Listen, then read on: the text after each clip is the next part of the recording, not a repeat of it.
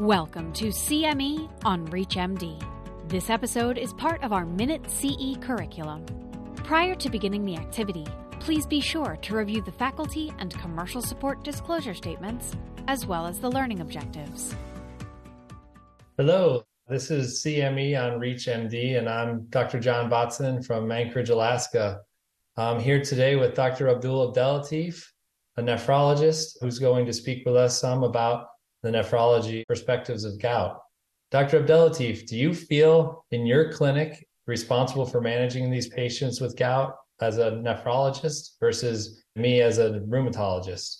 We have recently, in the past 15 years, shifted the focus that this is really our disease. And the reason I say that, because the kidney is really the main organ that get the responsibility to eliminate the uric acid from the body.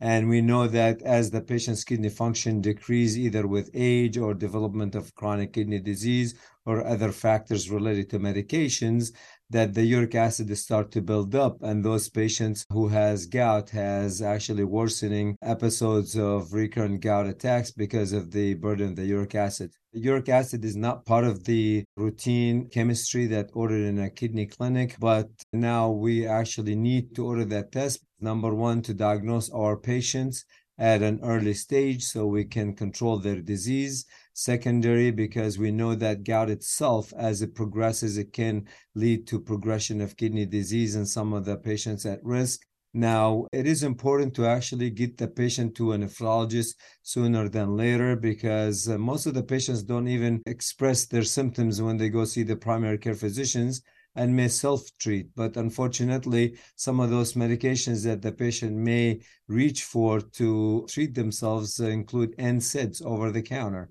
and those are toxic to the kidneys. We really encourage the primary care physicians, podiatrists, even orthopedic surgeons to actually refer the patients for early evaluation as soon as they're diagnosed with the disease. They do not have to have chronic kidney disease before we see them, because our goal is to actually slow down the progression of this chronic disease.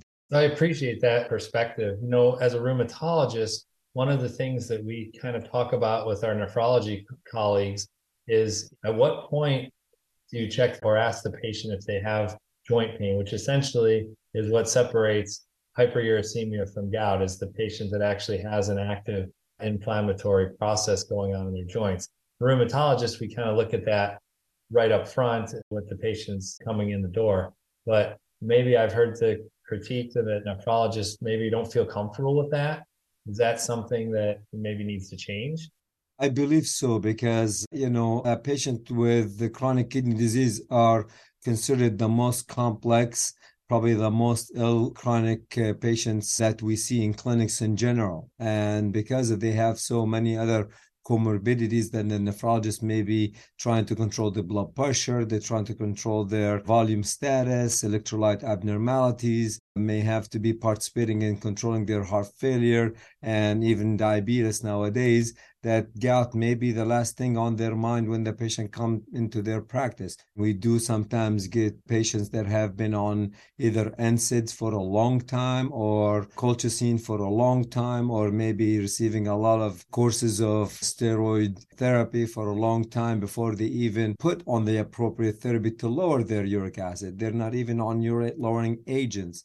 And it's really important to not only put them on the appropriate urate-lowering agents, but also escalating the dose to the appropriate target to make sure their gout is controlled. And eventually, if they're not controlled, we do have even further options for these patients that include infusion therapies. The bottom line of this is that no one of us, rheumatology or nephrology, is going to be able to manage these patients by themselves. And it's important, I guess, that we keep talking and making sure we're taking the best care of these patients that we can. So I think that's it for this discussion. Thanks for everyone out there listening, and hope to see you again. You've been listening to CME on ReachMD. This activity is provided by Prova Education and is part of our Minute CE curriculum. To receive your free CME credit or to download this activity, go to reachmd.com/Prova. Thank you for listening.